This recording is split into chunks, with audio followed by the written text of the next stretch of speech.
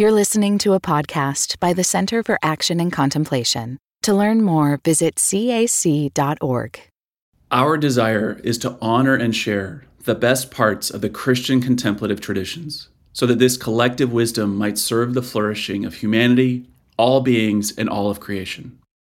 My name is Ben Kesey, and I lead the development team at the Center for Action and Contemplation. I want to thank all of you who are generous donors, giving freely and cheerfully to make this work possible. If you've been impacted by these podcast conversations and are inspired to invest in the future of CAC's mission and work, twice per year, we invite your financial support. To contribute, go to cac.org/donate to make a gift. Thank you so much. Greetings, I'm Jim Finley. And I'm Kirsten Oates. Welcome to Turning to the Mystics.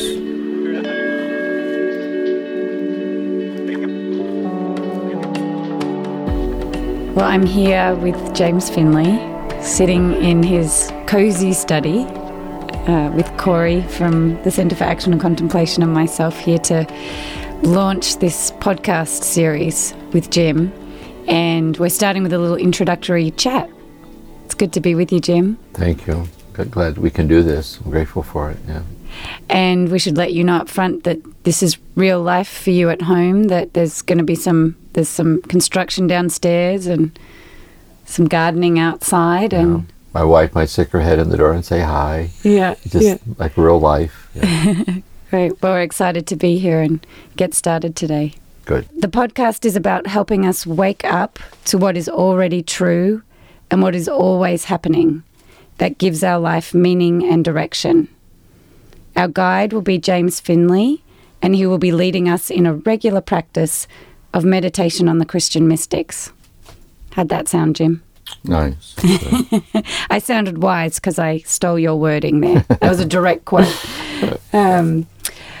Before we get started with the practice sessions, where you'll be leading people in a meditation practice, we thought it would be good to introduce you and help people get to know you a little bit. Mm-hmm. So that's what this time is about. We've got a number of topics to cover, but let's get started with how you came to be in this Christian mystical tradition. What was your starting point? Yeah. I was born in Akron, Ohio, 1943. And I was the oldest of 6 children. My father was a violent alcoholic. My mother was a devout Catholic. And I think through her, my faith became a kind of life-saving thing that sustained me. And when I was in the 9th grade, this Catholic high school that I was attending, I was a freshman, an instructor in the religion class talked about monasteries. And I'd never heard of monasteries before. And I saw them really were they're places where people go to experience God's presence. And in their fidelity to surrendering to the presence of God, believing that fidelity radiates out and touches the whole world in ways that we don't understand, a sense of the mystical body and prayer. And he mentioned Thomas Merton, and I'd never heard of Thomas Merton before. So I went to the school library, and they had one book by Merton there, a journal that he wrote in the monastery called The Sign of Jonas. And when I read that, it just had a profound effect on me. He just said very beautiful things about God's presence and the nearness of God and so on. And so for the 4 years of high school, the violence continued. I kept reading Thomas Merton, and I felt called to go to the monastery. And my master plan was that I would enter the monastery and sit at his feet and have him guide me into this experience. And so when I graduated from high school, 1961, I did that. I left my home in Akron and went down to the monastery. It's the Abbey of Gethsemane in Kentucky, which is a Trappist monastery, a cloistered Trappist monastery. And I entered and lived there as a member of the community for nearly 6 years. Mm. So I would say during that time I was I guess, immersed in contemplative Christianity. And for 3 of those years, Thomas Merton, in his role as novice master, was my spiritual director. So I had the good fortune of sitting with him. And I really saw him that he embodied the mystical lineage, the saints and mystics down through the ages, back to the desert fathers, the desert mothers, and Jesus spending whole nights in prayer. He was like the living embodiment of that tradition, which then later on I recognized in Richard Rohr, and that's how Richard Rohr and I became kind of in resonance with each other, and at least me being here right now. And so one of the things that Merton led me in was a study of the Christian mystics. So it was St. John of the Cross and Teresa of Avila, and Meister Eckhart and the Cloud of Unknowing, and the Little Flower, St. Therese, the Little Flower, and those texts, those classic texts. So he taught me how to experience the beauty that was radiating out from the words of these mystic teachers. So then when I left the monastery, returned to my home in Akron, I got married, I started teaching high school religion, the Catholic schools of the Cleveland Diocese. I still felt very much called to continue living this contemplative way of life. So I had a regular meditation practice, and I kept reading these mystics. And then I wrote a book called Merton's Palace of Nowhere, which is on Thomas Merton's insights into ultimate identity beyond the ego, the self hidden with Christ and God before the origins of the universe. And when that book came out, I started getting invitations to lead retreats around the country. And it was on those retreats around the country, on these silent meditation weekend retreats, that Richard Rohr and I ran into each other on the road, kind of on the circuit. We met and talked. And it's been going on ever since. So, and then when they started the Living School, this Center for Action and Contemplation, invited me to be one of the core teachers with Cynthia Bourgeault. It was a real providential godsend for me. So these podcasts are part of that. Kind of, so here we are. Yeah. Thank you. Your life started with a lot of trauma, and it's an amazing kind of happy ending, so to speak, that you arrived in the monastery with Thomas Merton. What do you think about that when you look back?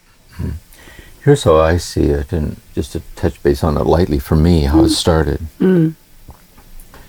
Is one of my earliest memories is, I don't know how old I was, maybe 4. I was lying in bed at night, and I was listening to my father beat my mother outside the door.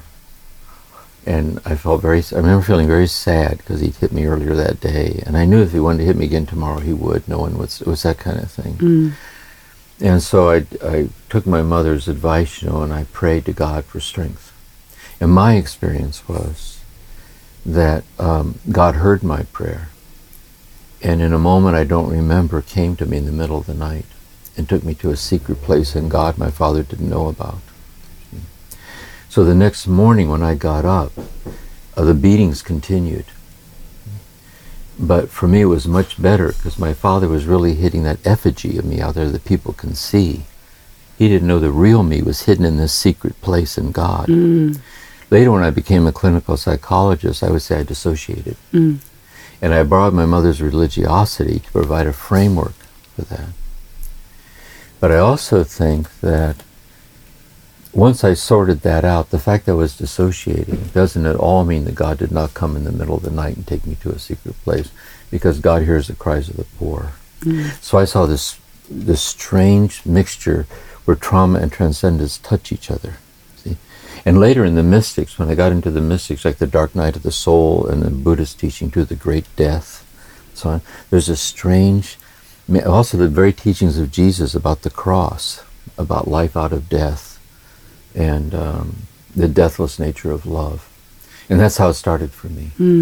And so I took that with me to the monastery. It just kept gestating inside of me. And then when I started going through my own therapy, and then working with people in therapy, it got more and more important for me to see that connection. So what we're doing here in this podcast, the emphasis here will always be including that. Because that's the idea when people listen to this, it touches people. And it touches them in their heart. It touches them in the ground of their body. And it touches these very deep things that we all feel inside. So I want to keep it real at that level, but I also want to keep it firmly in the inner light of this deep sense of solace and consolation that the mystics offer for this deep, like infinite healing that is really the essence of the mystical experience. So that's my sense. You've described Gethsemani as a Trappist cloistered monastery. Can you tell us what that means? Yes. In the early church, there was a movement within the church of the Desert Fathers and the Desert Mothers. And these were men and women who went out into the desert to undergo an interior martyrdom, which is a way of dying to the last trace of anything less than an infinite union with the infinite love of God as the sole basis for their security and identity. And the sayings of the Desert Fathers, which is a book you were just looking at, they're like little Zen sayings, it's so pure and clear, like this. And those sayings, it was in the Eastern Church, the Greek-speaking church, through Egypt and Palestine. So those sayings were brought to the West, and Saint Benedict in the 5th century read them, because there were also wandering hermits in the Western Church and the Latin-speaking Church, this mystical sense of Christ consciousness. And so Benedict then brings that into the Western Church too. And he was living as a hermit, seeking this radical. And so he wrote the Rule of Saint Benedict. And in the Rule of Saint Benedict, the Benedictine order followed by Benedict. So today, what you have in the church are the monastic order of Benedictines. They really evolved in their own way as deeply contemplative, liturgical, and so on. But they also went in to found schools and different kinds of ministry. Well, a reform of the Benedictines in the 11th century by St. Bernard were cloistered. And in the Catholic Church, there are several of these cloistered orders. So among women, there's the Poor Clares, the Franciscan Poor Clare nuns. There's the Carmelites, Teresa of Avila, Carmelite. There's the Cistercian order, followed by St. Bernard, which is Thomas Merton's order, the one I entered. There's the Camaldolite hermits by St. Romuald. And there's the Carthusian hermits. And the striking thing about these orders is that there's no ministry. They don't teach. They don't serve the poor. They don't help in parishes. They never leave, and no one comes in. See, they're cloistered. So it's the anonymity of God in the world, bearing witness to the ultimacy of God as the destiny of humanity, and then praying for the world in that cloistered silence as a call from God. See? And what's stunning about monastic life, I think, is that it's just unrelenting ordinariness. There's no newspapers. There's no television, there's no radio. When I was there, there was no recreation period. We used sign language to talk. So I didn't speak for almost 6 years. And it's like being in solitude with God in community, like this, undergoing this mystical transformation in God in ways of ministering to the world. And that was that monastic life and those 6 years of silence, I think, is what really contributed to how deeply all this sank into me. It really had a very deep effect on me. And what's interesting too is those monasteries are very, very similar to Buddhist monasteries. If you go to a Buddhist monastery, the Dalai Lama, these different, in India, the ashrams of India, Sufi gatherings of mystical Islam, the Kabbalistic gatherings of mystical Judaism, there was these communities of like mystical transformation in the world through this deep inner process. So most of these people who come to the fullness of this, which are the mystics, we'll talk about this later, most of them are anonymous. It doesn't draw attention to itself. But some of them are called to be mystic teachers, see? Because they know how confusing it can be to start to feel the stirrings of this inside of you. Thomas Merton once says this. He said there's many people who are called to these mystical dimensions of life, but there's no one to give witness to them, to explain what's happening to them. And so it was in that setting then, this kind of monastic, silent, like got up at 2:30 in the morning to chant the Psalms, went to bed at 7:30 at night. And just ora et labora, prayer and work in silence. And it did a number on me. It just really affected me, changed my life, really. Do you see Thomas Merton as one of those mystics who was called to be a teacher and help with the inner life? Very much so. I remember once when I wanted to see him for direction, we were talking about this, this kind of deep sense of God. And he said, once in a while, you'll find somebody with whom you can talk about this. He said, but they're hard to find. And he said, a lot of people don't even know about it. Whether other people know about it, they'll give you reasons so you can put it off till later. He said, but what this place is all about, really, is fidelity to this. One Zen master was once asked, what is the greatest suffering?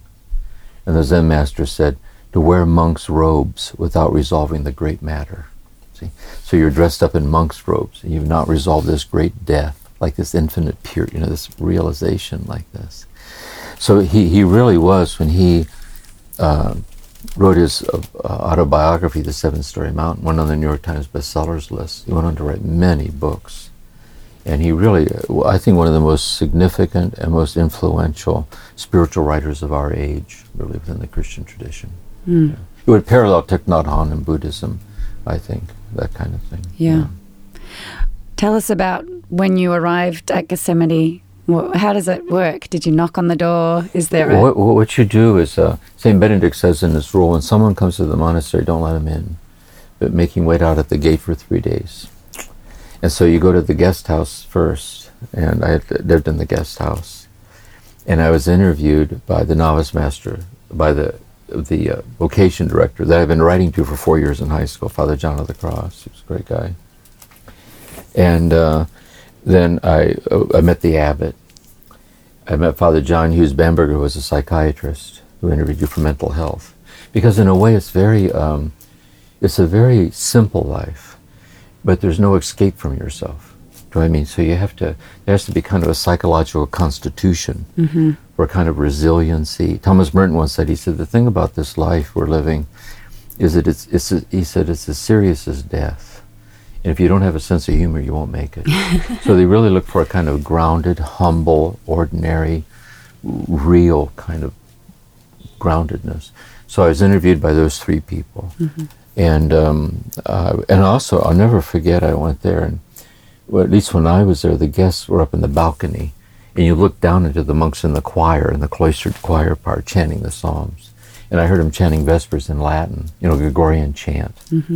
And you don't even have to know Latin to be moved by, the rhythm of that communal voice chanting the Psalms like that. It's very archetypal and profound, really. And so I entered. And so they shaved my hair off and put this posh, I wore a monastic habit. And I got up at 2:30. You just start. Wow. So you're getting up at 2:30 in the morning? 2:30 in the morning. And they chant the canonical hours of the divine office, and then so it's the chanting of the office is then mingled with manual labor, and study and prayer, and devoted to this contemplative way of life, and so that's what it was. And then Sundays were just like every other day in the monastery, except there was no manual labor. And so you got up at 2:30 in the morning, had all day for nothing, just silence. Merton has this lovely saying, I love this. He's talked about Sundays in the monastery. He says the young monks lean sadly up against walls, asking questions that have no answers. The old monks are silent because they've given up interest in speech. See, you know what I mean? Like what's all this about? Like this infinite nothingness. And poverty and prayer, and take long walks in the woods and sit in the back of the church, take walks in the cemetery. And it was great, really. For me it was. Tell us about the first time you met Thomas Merton. Well, when I entered, it was a medieval tradition evolved from this, is that there were lay brothers who led a life of manual labor and prayer. They wore a brown monastic habit. And then the choir monks, they chanted the office in English. And then the choir monks chanted it in Latin, and they were studied for the priesthood. And so the lay brothers were life of manual labor and prayer. The choir monks was manual labor, prayer, and study, like theology, scripture, the mystics, and so on. So when I entered, I barely graduated from high school because of the trauma. And so I entered into the lay brothers. And so Thomas Merton was novice master choir novices, so I had no contact with him. Ah. But there was an experimental program where lay brothers could sit in on the first year philosophy classes for the choir monks studying for the priesthood. So this is Father Daniel Walsh, who taught Merton at Columbia and was on Thomas Aquinas and Duns Scotus. And for some reason, I just took to metaphysical language. You know, I just took to, so they changed me over into the choir. And so Merton became my director. And the thing for me was, because of my trauma history, I had this issue with authority figures. You know, I was get so I'd go and I'd sit down. I was 18 years old, and I would start to talk, and my voice was shaking. And he wouldn't know what was wrong, and I said my voice was shaking. I said, "I'm scared because you're Thomas Merton." And he said to me, and this is brilliant, really. I worked at the pig barn at the time, livestock on the farm.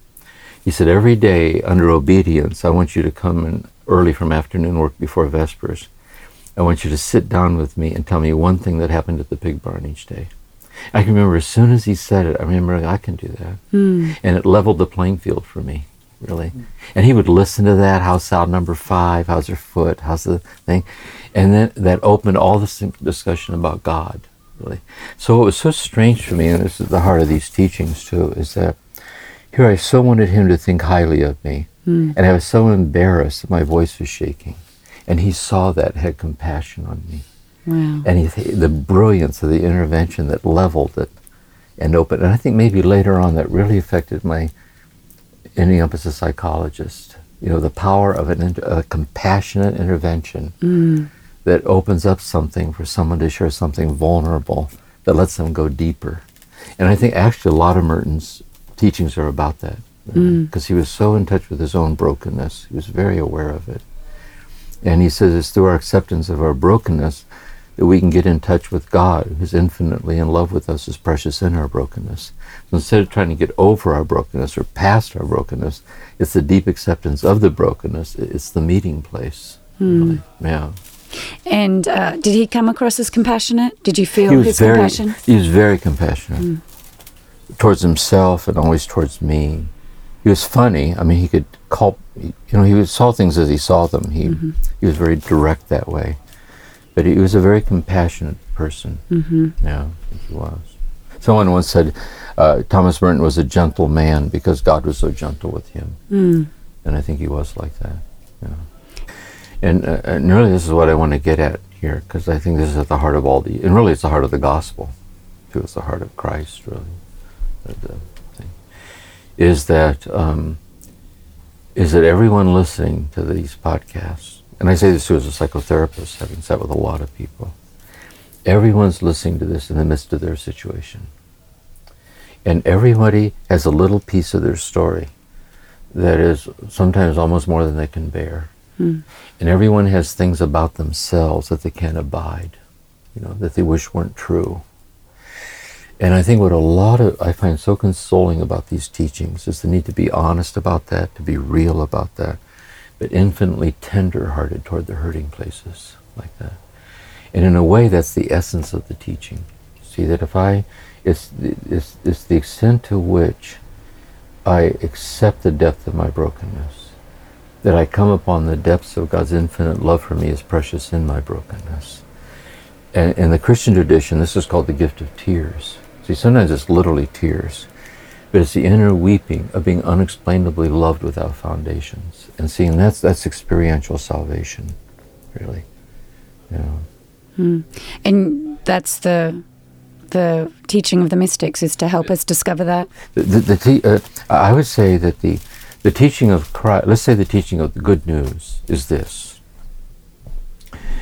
And the mystical part is that on this earth we experience this, as Paul says, as in a mirror darkly. So our faith is a kind of obscure certainty or Gabriel Marcel calls it a primitive inner assurance of this deep love. So through the Gospels, through prayer, we live by, this is our faith. And the measure of this faith is love. And so we have our faith, we have love, and we have hope. And hope is that when we die, when death comes, that we will not be annihilated but consummated. And when we cross the veil of death, God's infinite oneness with us won't be mediated through faith. It'll be unmediated divinity. We will be living God's own life as God lives God's life. Because the generosity of the infinite is infinite. And that's our destiny in God. What the mystics are men and women who, through mystical experiences, they're touched by the realization that even now it's that way. That even now, down in the deep down depths of things, that God is welling up and giving herself away in and as every breath and heartbeat. And when they taste the oneness, when they taste that taste of oneness, see, then in moments we taste that, we're like a momentary mystic. And so the mystics are these mystic teachers. They bear witness that it's possible to be habitually established in that oneness. See, instead of a momentary little flash of it, God resting in us, resting in God, and the desire to habituate it. The desire to habituate it can be consummated as abiding union. And then those men and women, the mystics, bear witness to it. Then the mystic teachers, such as Merton, they offer guidance to people who feel interiorly called to that. Shunryu Suzuki, the Soto Zen master, says the primary task of the teacher in these traditions is to give witness to the seeker that what the seeker seeks is real. That is, your heart has not deceived you because you sense you're in the presence of someone in whom it's been realized. And I used to feel that way when I sat with Merton. I thought, whatever this is that drew me here, I'm sitting in the presence of someone who bears witness that it's real. See? And so then, now that I know that it's real, that I not break faith with my awakened heart, that it's real, then what is the path along which I can abide and live in it and then share that with other people? Turning to the mystics will continue in a moment.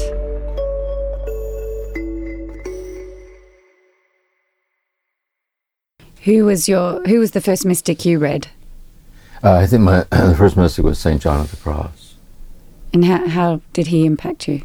I read St. John of the... You had to get permission then to read a book from the novice master. So I said I wanted to read St. John of the Cross, The Dark Night of the Soul.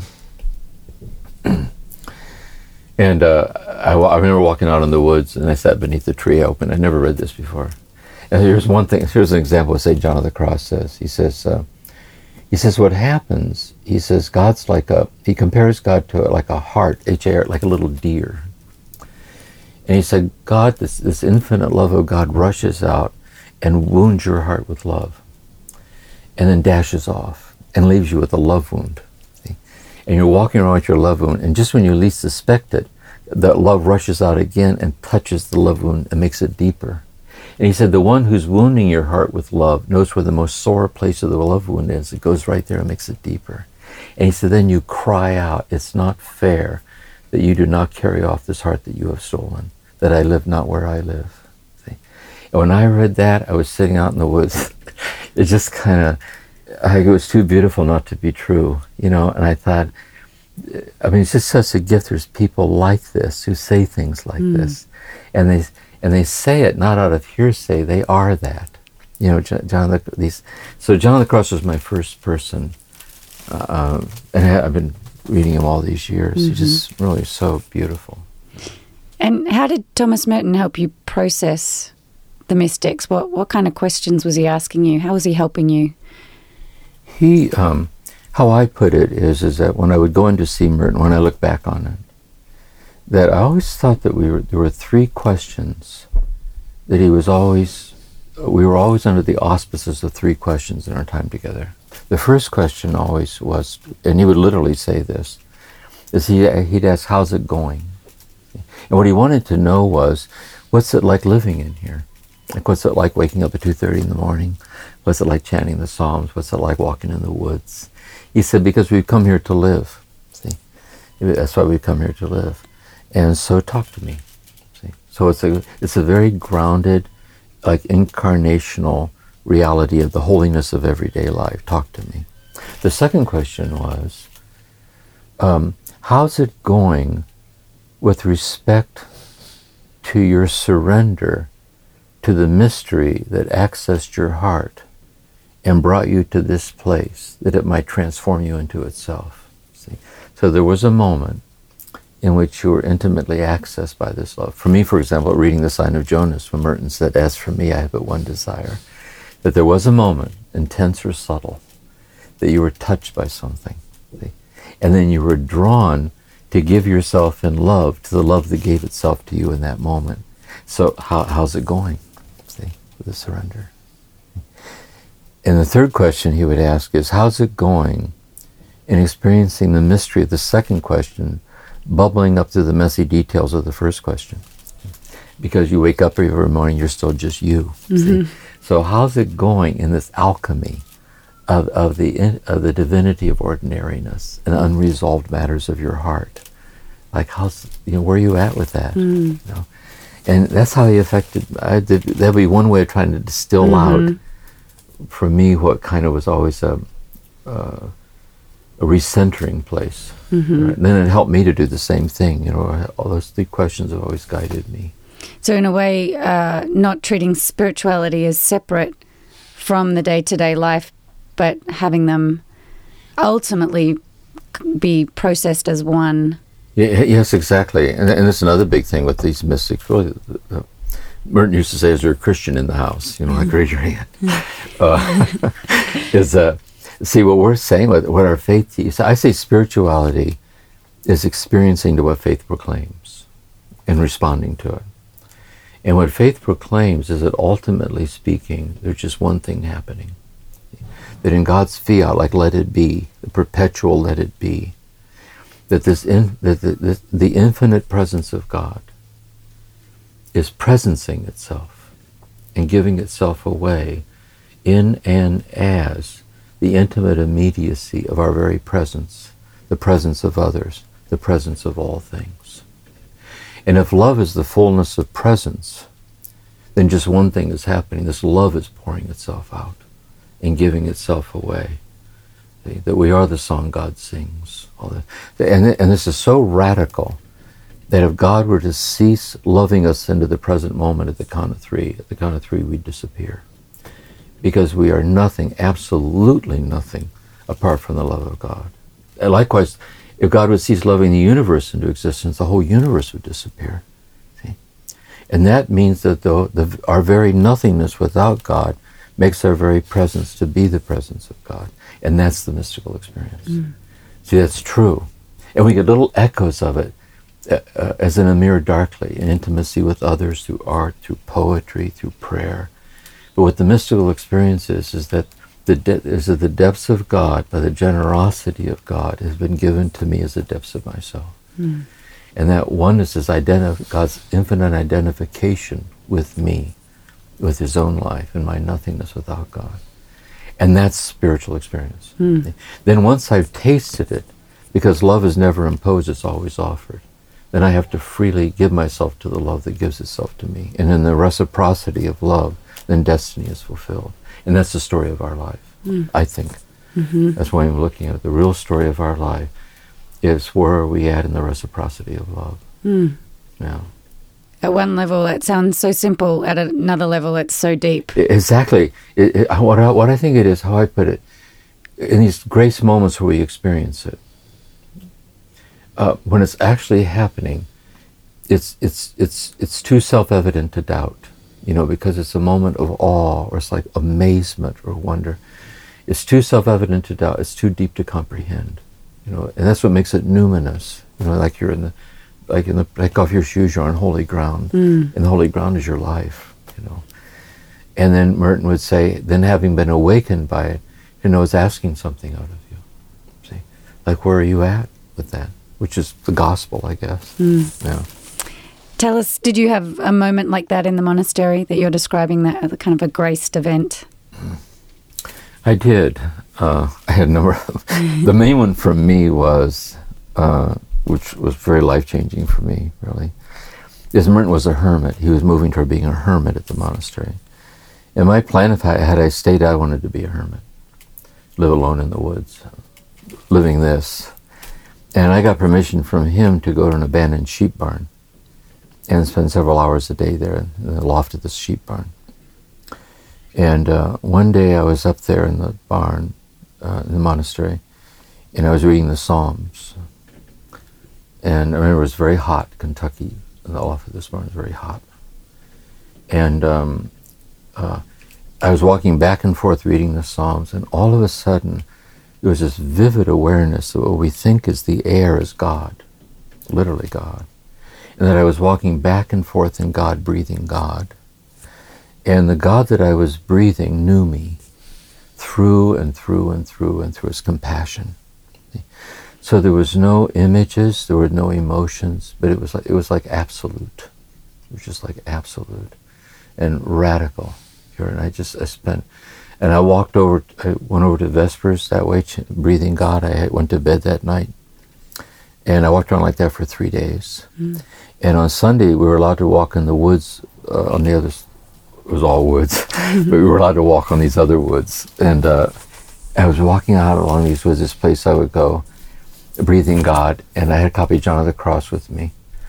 And there was a leaf hanging out over this it was a little path through the woods going up to this little lake. And I reached out and I touched one of the leaves on the on the tree. Mm-hmm. And I looked up in the sky, and there was one cloud in the sky, and I said out loud, it's one. Like the God I was breathing, the leaf I was touching, was all infinitely unexplained. It was like absolute, and it changed my life, really. Mm. So, it's so, I don't know, it's hard to explain it, really. Mm-hmm. And that's where I felt then, when I read John of the Cross, I felt the cadences of their voice were the cadences of that. Mm. See, they were like, it's more like listening to music and being drawn into. If we calibrate our heart to a fine enough scale, it's already happening. Mm. I use this example that if you have a radio and you turn it on, there's just a hissing noise. But if there's a dial on the radio where you can calibrate the receptive power of the radio, music fills the room. Mm-hmm. I think our hearts are like that. We're always waiting for some great big thing to happen. But if you're sitting and you're vulnerable enough, one breath, really, the person you live with every day comes walking into the room, mm-hmm. where you're reading your child a good night story, where you're up alone in the night, the simplest of moments, it can, it's just mm-hmm. like that. But the essential never imposes itself. The unessential is constantly imposing itself. And so we have to choose to surrender to the non-impositional intimacy of the essential. Mm-hmm. Because the world comes crowding in. Yeah. It overtakes us. We don't live in a world that's conducive, quite the opposite, really. And so that's where it's countercultural. We have to create a contemplative culture in our heart, mm-hmm. to be a man or a woman who seeks to be stabilized in the world. Yeah, because those descriptions, those times you felt that sense of oneness seem so simple, so ordinary, just breathing, walking. Yeah. Why is it so hard for us to have that experience? Well, I mean, it's the mystery of it, really. See, I think here's one way of looking at it is this. See, we could say that our ego, we could call it our ego, is our human experience. So it's our self-reflective bodily self in our day-by-day life with others. And that God wants us to have a healthy ego. Because if our ego isn't healthy, we suffer and other people suffer. A lot of psychotherapy is the healing of the ego. And so it's in my ego consciousness, my humanity, that I come upon within my ego, which transcends my ego, which is this experience. Mm. Then my ego, having been awakened to what transcends itself, then has to surrender to that, which means it has to give up its claim in having the final say in who I am. And it doesn't easily give up that claim, especially if we've been traumatized. Because is it possible to be vulnerable and safe at the same time? Is that possible? So there's a kind of a self-sustaining guardedness, a hypervigilance that we watch over. And love is asking out of us, see, how do we very respectfully lean into that surrender, like that. And I think that's spiritual direction. I mean, that's what makes it so intimate, I think. And how did you, so after you left the monastery, how did you maintain that fidelity or that surrender? How did you stay on the path? Well, I came out, I was still traumatized, really. I never worked through my trauma when I went in. And so I moved back in with my parents. And 3 of my brothers were in Vietnam. My oldest sister had gotten pregnant in high school. She was left. And I moved back in and listening to my father beat my mother downstairs. It was really amazing. And I just having trouble with the church. It was very disorienting to me to be out here like this. And so the first woman I dated, we wanted to see Dr. Zhivago, and I proposed to her. And she accepted. I just wanted out. I had this idea of an ideal marriage. I thought I'm going to move out, have a little house with a dog and have this, and it was horrible. It was just a horrible, nightmarish thing. So I was in this marriage, which we lived in a trailer, and I taught high school religion. Catholic schools had no money. Washed cars on weekends at a car wash. And in those contexts, I would have a daily practice. It was a yoga practice and zazen, and then integrating it back into the mystical tradition. So I had my rendezvous with God as my practice, and I tried in my own broken way to live that through my life, and circle back around each day to be grounded in the practice. And that's what I did. And then that led to writing Merton's Palace of Nowhere. So I got up every morning at 5 o'clock, and I wrote for 4 or 5 hours on the true self, for about 5 years, really. And the book got published and changed my life, really. Wow. Yeah. What caused you to pick up the pen and write? Had you written before? Was it? Well, I don't know. When I was at the monastery studying metaphysics, we had to do these essays on being and nothingness, things like Aquinas. And I loved trying to put words to spiritual things. And also when I would read Meister Eckhart, or I would read the Zen koans, I always try to say, how would I, I felt like I saw it as journaling in a way, like how would I articulate the ineffable? Like how would I do that? And so it was along those lines.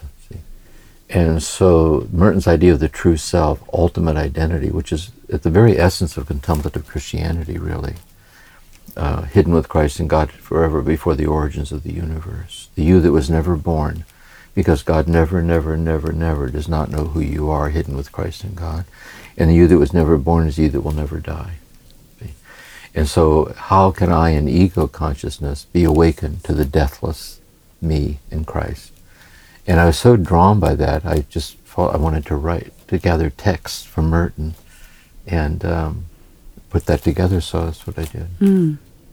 And it sounds like you dabbled or committed to other religious paths as well? Or? Well, what happened with me is when Thich Nhat Hanh came to Gethsemane, Merton saw this. Merton, he wrote a letter to D.T. Suzuki, the Zen scholar.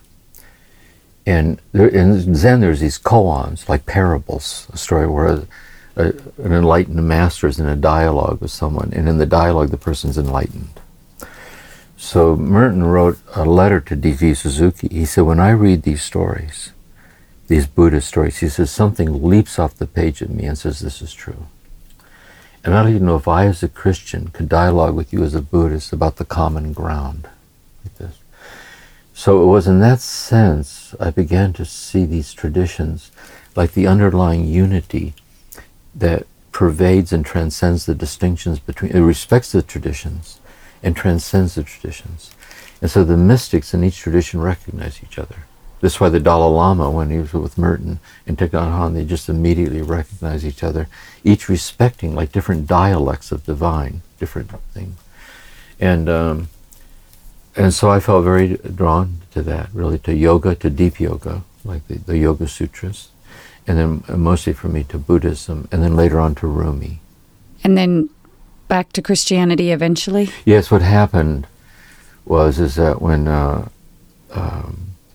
my wife and I would go to Maui every year, same place every year. It's right on the water, and we were there in Maui, and she called me out on the lanai, and I came out, and there was I looked down, and there was a school of porpoise coming in toward the shore, like coming out, coming like this. And there was a little girl on the shore right under us, like clapping her hands, jumping up and down. And their parents were behind her taking her pictures, like an idyllic moment, Mm-hmm. And someone like 4 lanais down put his head around. He said, "Turn on the TV. They just flew a plane into the World Trade Center." Mm. And you know how they showed it over and over in slow motion? I shouldn't have watched it. Traumatized me. And they shut down the airport. And my mother died the next day. She died the next day. And when I was at my mother's funeral, she was a devout Catholic. She divorced my father toward the end, which was good. And the pastor gave this beautiful sermon of eulogy about her. And I came back to St. Monica's church here, the church I was at. They were having a healing service. I was watching. They were coming anointing people with oil.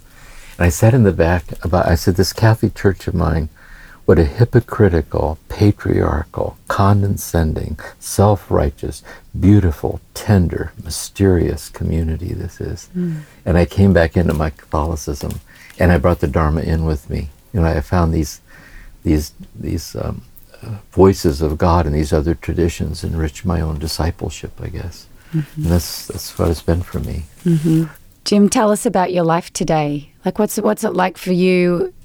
Being you right now, what's your daily practice? Yeah. Well, I'm 76 for starters, and my wife's 77. And as you get old, the landscape changes. And my wife's suffering from some fairly serious, ongoing issues that compromise her. And I'm walking that walk with her. And then I look at my own things I'm going through physically and just lack of energy. And I look on aging as the divinity of diminishment. And I find that sometimes it gets to me, I'm not a therapist anymore. I didn't renew my license about 2 years ago. And I don't travel anymore. It's been such a godsend with CAC and Living School that I can do this from my home, actually. It's providential for me. But where I'm at with it, actually, especially at night when I'm up walking around, I can't sleep. I say this to Maureen a lot. I say, if the purpose of life on this earth is to learn to love, mission accomplished. Really. And the journey on this earth is actually very short, really. But the love we discover in it is deathless. And so at one level, I have to just let myself be a human being. It's hard. But if I walk with it and accept it and practice what I preach by grounding my fears and sorrows in this very thing here, I find this kind of alchemy of this deathless love permeating through and through and through the fleeting frailty of my life on this earth, really. And I share this too. When I was in the monastery, I would sit with Merton, and so moved to sit with him. Then when I'd walk out in the woods and sit beneath a tree and read John of the Cross, and he died centuries ago. Yet the deathless presence of the mystic. Thomas Merton once said, he said, don't think when we die we go somewhere when we die. You don't orbit the earth a few times and take off and go to God. He said, in God we live and move and have our being. All the dead are here. All the angels are here. Everything real is forever. But our journey in ego consciousness is a fleeting temporal manifestation of the eternality, of the fleetingness of all things. And so I feel I'm at this stage right now. It's very fascinating to me, really, this stage. I like Richard Rohr saying the trouble is there's too many old people who aren't elders. And just because you're old doesn't mean you're an elder. Sometimes I thought of saying to God, dear God, help me to be the kind of old person young people want old people to be. Help me be a wise, humble, open, non-impositional person. Mm-hmm. And so I just feel, right, even having this interview here in my study, to me, the whole journey is a miracle. You know, for a traumatized boy from Akron, Ohio, to run off and go to a monastery, and you know, one cul-de-sac after another. That's how I think about our life too. You look back, insofar as you're touched by what we're talking about, you look back at your own life on how it came to pass, that you become the kind of person who's able to hear these things in the way you're able to hear them. You look back over your own life on how has that come to pass. You couldn't have planned it if you tried. You could not have planned it if you tried. Merton once said, the next time you receive the Eucharist, you should realize someone's taking perfectly good care of you. And I would say, insofar as we hear words like this, I think this is God, actually. And God who's begun this work in us will bring it to completion. And so that's how I experience it. I have a simple rhythm. I write 6 hours a day. I let Lorraine Maureen sits with me. And then in the afternoon I tend to chores. And we sit out on the porch at muffin hour and look at the ocean. I have a glass of wine and I journal. And we go to bed by 7 o'clock. And it's a nice life. It's a sweet life. Yeah. That encouragement you just gave, or invitation you just gave, about looking back over your life and recognizing where God has been taking perfectly good care of you. This is the idea that the mystics are helping us to be present to our own life and experience the deeper sense of our life and our connection to God. It is one caveat with this. As true as this is, and it is true. It is true. But it doesn't mean when we're suffering that we're not really suffering. It doesn't mean that the risks aren't real. It doesn't mean by human standards not everybody makes it. Matter of fact, many people don't. Really. And so there's the raw reality. And see, there's a way we don't transform trauma. There's the brutality which trauma transforms us in really brutal ways. It's like being burned alive. But it's not just terrible. See, God writes straight with crooked lines. And out of the suffering deeply walked with patience and courage. And the givens out of it, the miracle arises. See? Otherwise, you just look out at the world and you just turn on the evening news. How are you going to take all that in? If we don't somehow believe all this is somehow grounded in something, and then I'm invited to or called upon to play my part in it. It's just given to me to do so in the place where I live, with the person I live with, the people I work with, and that radiates out, and that's the way, I think. So no promises that this podcast is going to relieve us of all suffering. It will not. No, I can make you a promise. Here, really, I want to say, if you had any hopes that by listening to these podcasts you are going to be delivered, I don't see it happen. I just don't. I share this story about myself. When I did the sitting group at St. Monica's Church, it was upstairs in the parish hall. And I would work on one of these talks like I want to share on the podcast. And a half-hour talk, and we do an hour of sitting practice. And so one week, I would work on a year on one mystic. So one week I was working on this talk, I think it was Meister Eckhart, I don't remember. And I personally thought the talk was particularly profound. I thought it was really, this is a good one. And when I got to the church, I realized I forgot my brilliant talk at home. And so I only had 30 minutes before the group started. So I tried to find a room to sit down and scribble out what I could remember. And all the doors were locked, so I had to sit on the floor at the end of a hallway on the back of an envelope writing out what I could remember. And as I was walking up the stair, all the people were coming up for the sitting, about 100 people or so. And as I walked up the stairs, because that happens to me all the time because I'm dissociative from the trauma.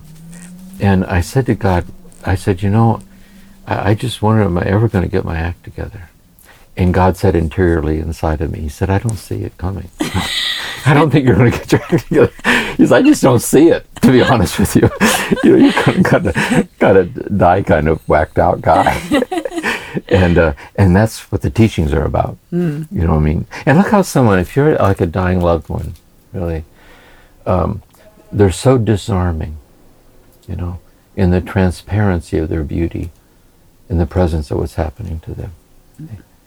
And likewise, this is what little children are so disarming too. So there's that in all of us. We always try to pose and posture and cover it up. And that's the sadness of it all. If we could let ourselves be grounded in that and then live our adult life out of that, I know the world be a better place. Who do you see as the community that you're hoping to build around this podcast?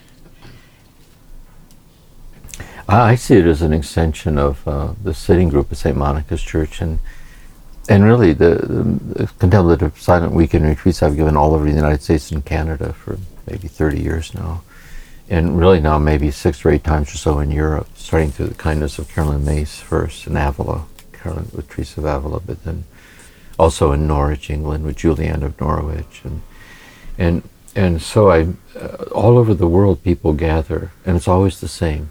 You know, there's a kind of a communal sincerity of people who are searching for ways to deepen their experience of and response to God's presence in their life. And I'm speaking out of the Catholic tradition. I'm speaking out of this Christian tradition, but open to all the traditions. And so I hope what people might possibly find here is words of consolation, and also words that will not compromise the radicality of the mystic way.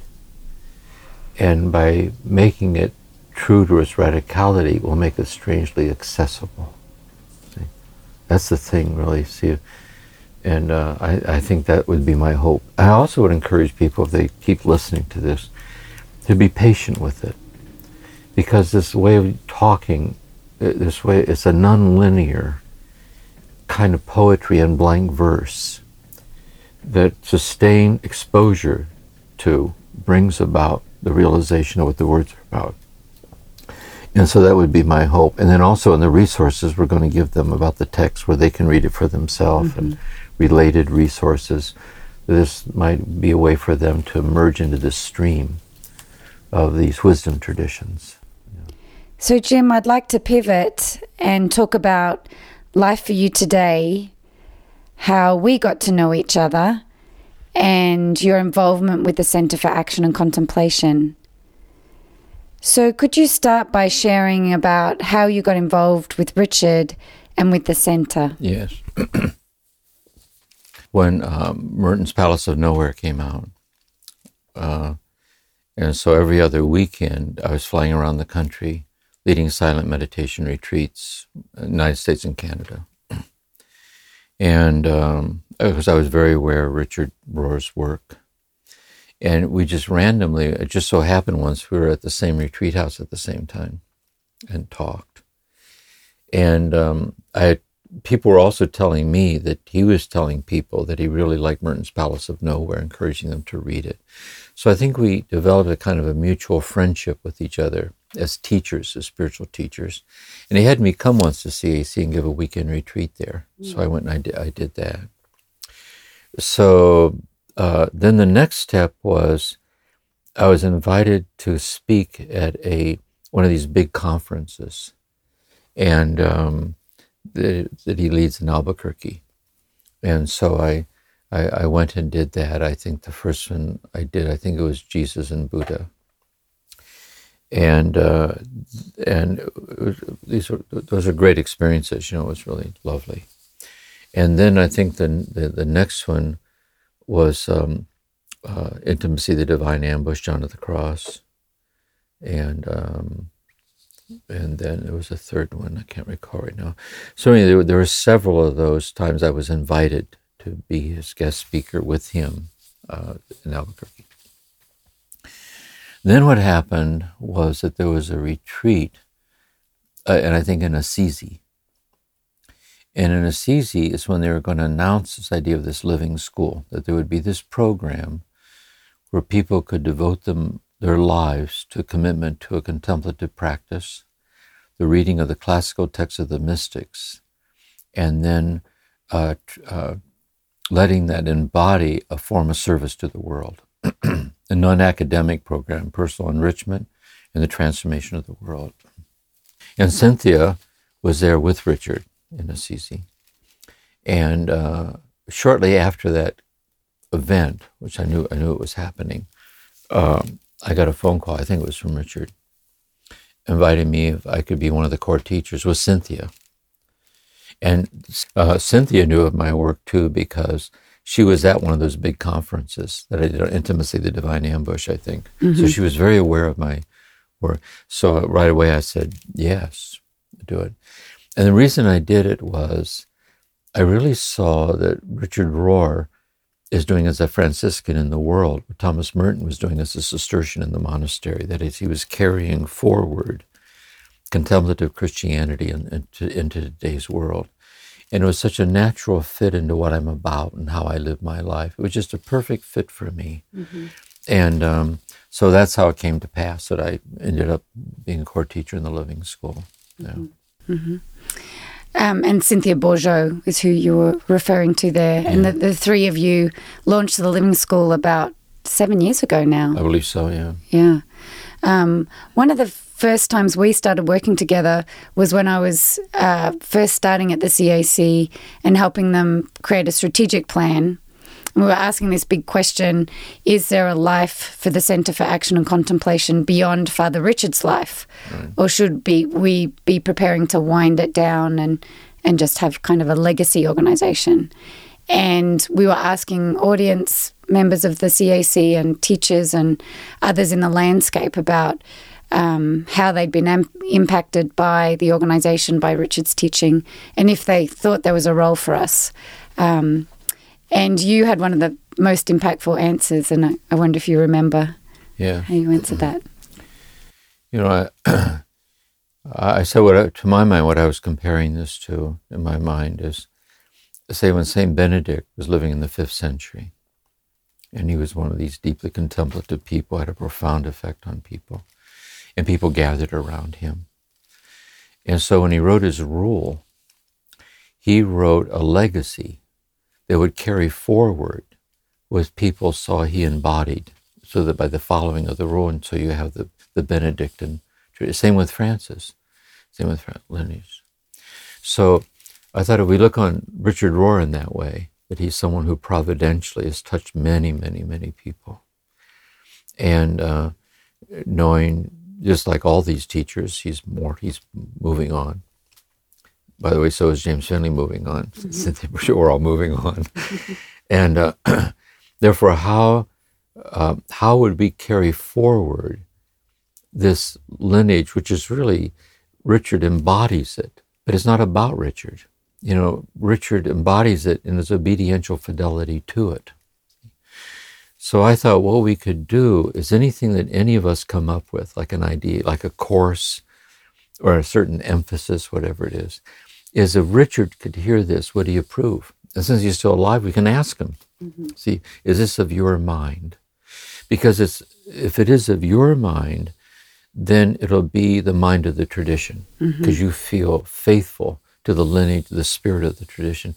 And that's how, while we still have access to him, we can capture the gestalt, we can capture that sense carried forward.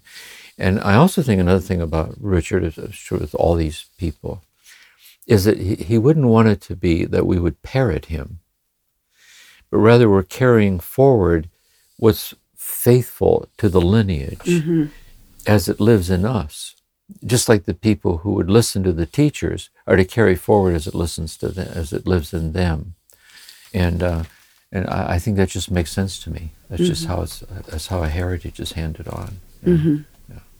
You said at the time something to the effect of the CAC should be about what Richard's been about, because Richard hasn't been about Richard. That's Richard's been about this Christian mystical lineage. That's right. And that's become like an equation we use now inside the CAC. The CAC equals what Richard's about. And that's right. I once gave a talk. It was the International Thomas Merton Society, and it's a great society. And it also, there's a lot of scholarly papers and books on Merton carrying forward. And I thought, and the same thing applies to Richard.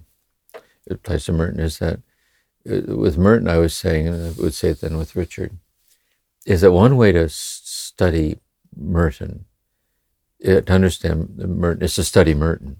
What did Merton say about solitude? What did Merton say about art? What did Merton say about prayer? What did Merton? And that's good. You do a paper on that or a book on it or to give talks on it. The other way is to join Merton in being committed to what Merton was committed to, which is God. See? And if we join Merton in being committed to what he was committed to, or join Richard Rohr and what Richard Rohr is committed to, which is this fidelity to God's fidelity to us, translated to service of the world. That's really the spirit of how this is, what it's about, really. I remember when we very first started working together, when I became your main point of contact, and we had some things to negotiate. We were expanding your role. You were renegotiating your whole kind of teaching ministry in the world. And I remember you highlighting to me that how we acted in the conversation, in the dialogue, that the dialogue itself was the most important thing to you. Right. And that how we behaved in the dialogue, how we stayed in a state of contemplative listening and respect. And it really impacted me, you guiding me that way. And I realized that often in meetings I had the outcome in mind, that I was kind of moving towards something and not honoring the sense and the presence of the dialogue. And I've tried to maintain that in our relationship moving forward, but also now in all my meetings and dialogues at the center. Yes, I think I say this as a psychotherapist too, like psychotherapy, is one way I've thought of psychotherapy is that psychotherapy is meditation for two. In other words, what psychotherapy is about is I'm inviting you to slow down enough to be present at the feeling level to what you just said. And I meet you there, and we talk. See, then we're in the stream of transformation. So in therapy, we're not coming to hear a lecture about diagnostic categories. We're looking for help. And same with spiritual direction. You go see the spiritual teacher. You're not looking for a lecture on theories of mystical union. You're looking for how to be faithful to what's happening to you.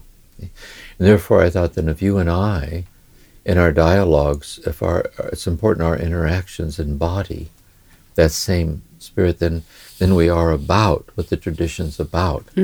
Because, and that's really, that's the priority of process, which then gives rise to a content that concretizes that process momentarily, because it has to give way to a new configuration, and that way it kind of models that sense of mutual, kind of open-ended attentiveness toward each other, which in the path along the way.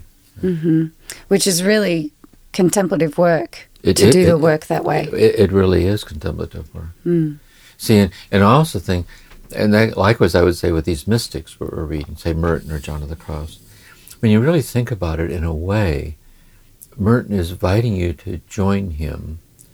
Merton says, with God a little sincerity goes a long, long way. So in a way, he's inviting you to meet him. See? And as we listen to words, that helps us listen more deeply to ourselves. And so the reading becomes this very kind of encounter that we're talking about here, like heart to heart, like longing for longing, like that. That's it, yeah. Thank you. Moving out of the professional sphere, so prior to me working for the CAC, you were already my teacher. And I wanted to share a story about when I first joined the Living School as a student. And the first thing you do at the Living School is you go for a week-long symposium with all the other students and the teachers, and it's in person, whereas the majority of the teaching's online, so it's a big in-person gathering. It's really exciting.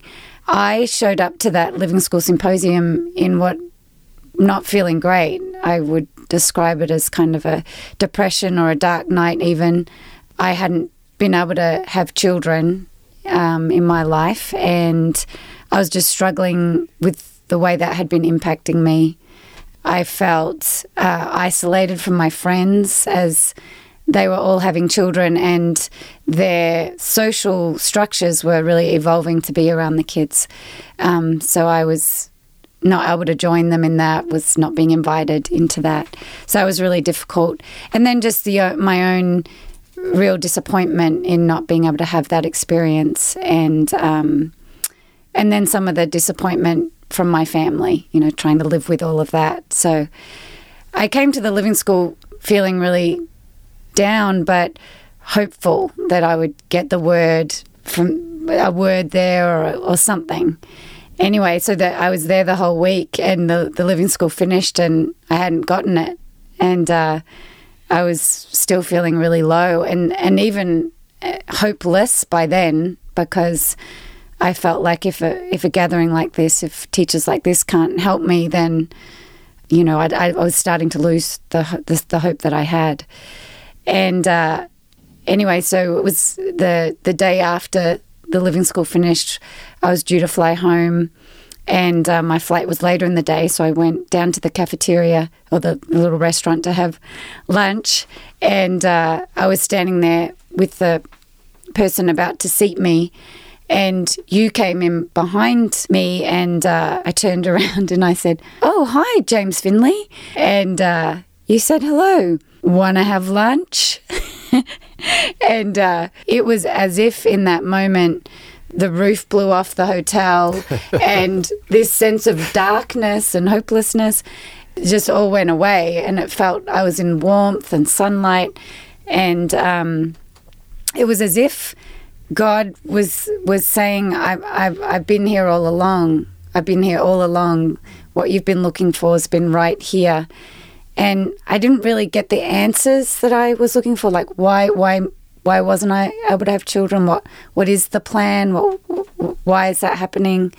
But I felt a sense of peace and contentment, and then we had lunch. Yeah. It's a lovely story. I'll share some thoughts about that. Yeah. Is that, and St. Benedict says in his rule that when someone approaches the monastery to enter, do not let the person in right away. Keep them waiting outside the gate. And the question is, what are you looking for? Like, what do you want? And this is in the Buddhist tradition also, in approaching entrance into the Sangha. See, what kind of teaching do you want? And what often happens is the teaching we think we're looking for it isn't the teaching that we're really longing for. And very often it starts out by searching for something to ease a source of suffering in our life. And then you encounter someone in whose presence a qualitatively different dimension of the whole thing opens up. Like you're blindsided by it almost. It's a strange experience like that. And I also think then that should all help us to realize how providentially love uses us to serve its own purposes. We never know. And what we're always looking for is to see the lost look in somebody's eyes and to stop and ask, are you okay? We never really know. Maybe you could be saving their life. We never know. And so I think this is how this lineage is lived, by our sensitivity to each other, like that. And that's a deep part of the teaching, I think, really. Well, anyway, that was a lovely story. I remember that moment. So, yeah. I have another one. So this one was a few years before that, where you were teaching at a big CAC conference, one of the ones you mentioned.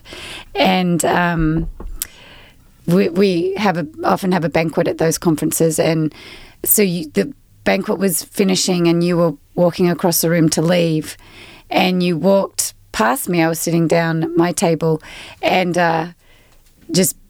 I can't imagine the lost look on my face because as you walked past me, you looked at me and then you stopped, and you said hello, and I said, like in this rushed, nervous way, "Hello, James Finley. Your talks on healing have changed my life." Yeah. And you knelt down to be eye to eye with me, and you said, "Really? How have they changed your life?"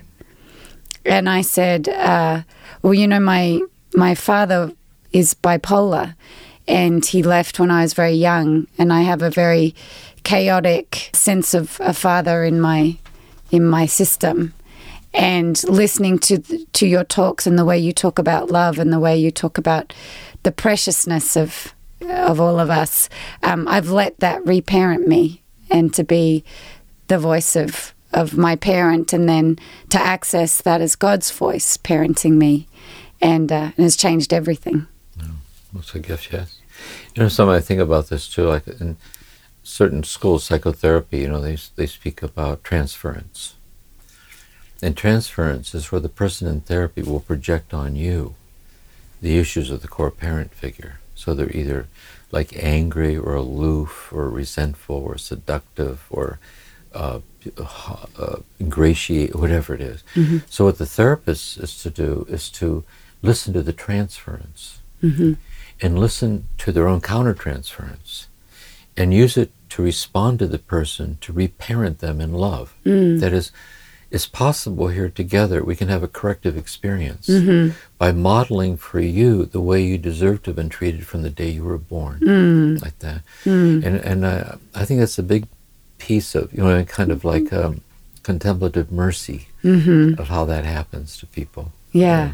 I remember you saying at the time, when you hear stories like that, it gave you confidence that you were doing your own work and that the grace was passing through you into the lives of the people that were listening to you.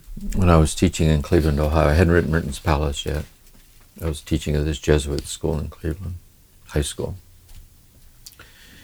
And there was a nun there at a retreat house in Cleveland.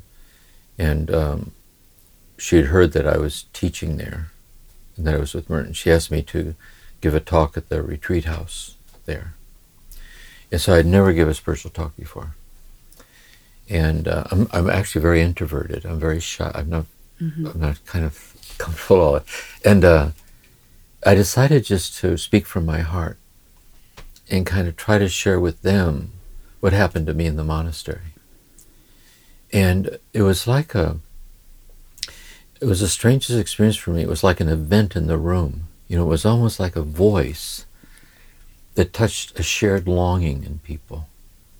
And I'll never forget that moment. And that's what's always meant to me to be a teacher, is to somehow channel in a way of sharing what utterly radicalized my life by just speaking of it as honestly, as clearly as I can, because it just touches a very deep longing in people. And it kind of trusts the providential nature where our paths cross unexpectedly, one-on-one like that. It's very mysterious, really, how that works. Yeah. Well, to bring my two stories together, at the end of 2014, so I was just in the Living School, just after our big lunch moment. At the end of that year, my husband's sister-in-law died tragically and unexpectedly. And she had one son, Will, and he was about 21 years old at the time, and just was shocked and devastated and then left alone after his mother's death. And so my husband and I did our best to kind of adopt him. He came to live with us for 18 months, and we really just tried to build a connected relationship with him, help him get back on his feet. And he's become like a son to me, and a very important, precious person to me. And I remember writing to you in 2016, at the beginning of 2016, and saying, I can't believe I'm starting this year with the spiritual father I always needed and the son I always wanted. And I couldn't plan it if I tried, but just held a lot of gratitude for the way things can work. I remember that. And also I remember thinking about this, that there are women they're mothers. It's a gift to be a mother. It's part of the transcendental quality of our very being, really. To mother, to father, it's part of our humanity. It's a very deep thing. And so somehow to want that, and some people for different reasons don't want that. They don't want to actualize that potential. But there are some people who aren't able, say, physically to do that. And then providentially, the maternal reality unexpectedly grants itself, like you with Will. And all of a sudden, in a very real way that's as real, which is really the depth dimension of if a person was physically your son. And some people, that maternal grace can be more deeply realized. And I also think that's a mystery of, I know celibacy is problematic and complicated, but I do think the idea of the charism of celibacy, like in the Buddhist tradition and the Catholic tradition, it really is that there's this kind of sublimated a prayer energy in which one fathers or mothers people, in a kind of very powerful way, pass on. And it's always a grace when that happens. Once when we were meeting for breakfast, you told a story that I've always remembered, and I'd love you to tell it, about the relationship between a student and a teacher, and it had to do with a long corridor. Yeah. I share this in my the audios that I did with Sounds True on Merton's Path to the Palace of Nowhere. So this is one of the metaphors. This would be a metaphor. Let's say we're talking about the relationship of the seeker to the teacher in these traditions. And I say, imagine you're at the end of a long hallway, real long hallway, and you have an armful of books all the way up to your chin. And down at the other end of this long hallway, there's a door. And your teacher's standing there at that door with his or her hand on the doorknob. And you start to walk down the hallway, and the very first step you trip. And you go down the whole hallway like trying to get you. And just before you crash into the door, the teacher opens the door. And you head out across the countryside. Eventually, you get the hang of it. See? And then you're a mystic. The mystics are people for whom it's been unbearable for so long. They discovered the divinity of it all. And there's a lot of truth to that. Really. I remember you saying the mystic's the one who's learned to trip and stand up and trip and stand up and trip and stand up. Or to say the mystic teacher is the one to let you know as gently as possible that you're beyond human help. Because if you're capable of achieving it on your own, it'd be infinitely less than what you're looking for. And so the dark night of the soul, when we talk about these purifying experiences, these are really metaphorical ways of alluding to that coming to the end of our own resources, staying there with sincerity and patience, and then discovering this kind of unexpected richness, like welling up and giving itself to us in ways that are beyond what we would have been capable of attaining, and being like surprised by that or amazed by that. One last thing I remember is when I started putting these stories together for you in one of our dialogues around that first time we met at the conference and then the living school, and now we're working together. And I remember you saying, I hear these stories and I think, who is this James Finley that she's talking about? And can you expand on that a little bit? In this sense, I think in stories like this, in other words, I see really what people are responding to, really. They're kind of responding to what I responded to when I met Merton, that they're really responding to that. And it's real. I mean, I just live this way. But the point, and this is the point for them too, but I live here in the concreteness of just being a human being trying to get through another day. So I'm 76 years old. My wife's out in the living room, 77. She's seriously ill. And I live in a daily fragility and the unraveling of things. And that all this is, I'm not exempt from the human experience, the suffering and death and loss.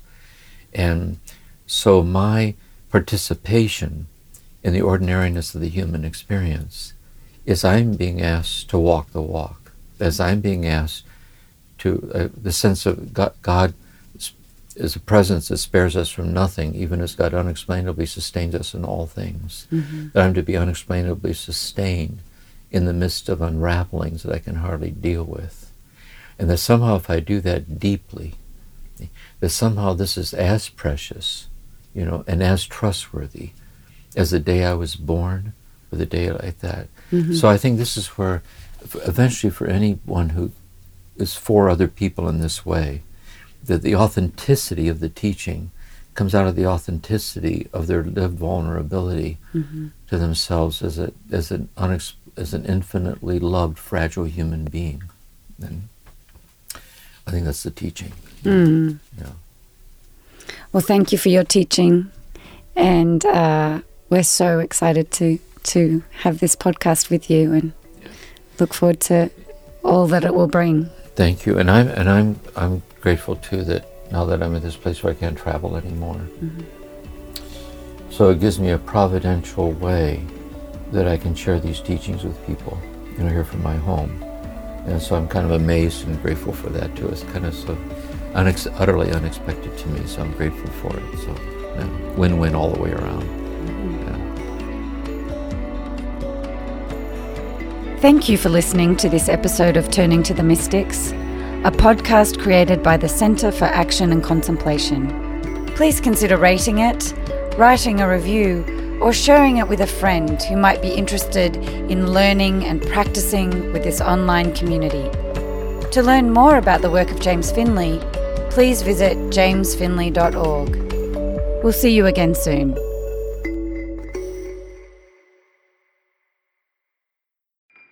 Do you feel called to walk a more contemplative path?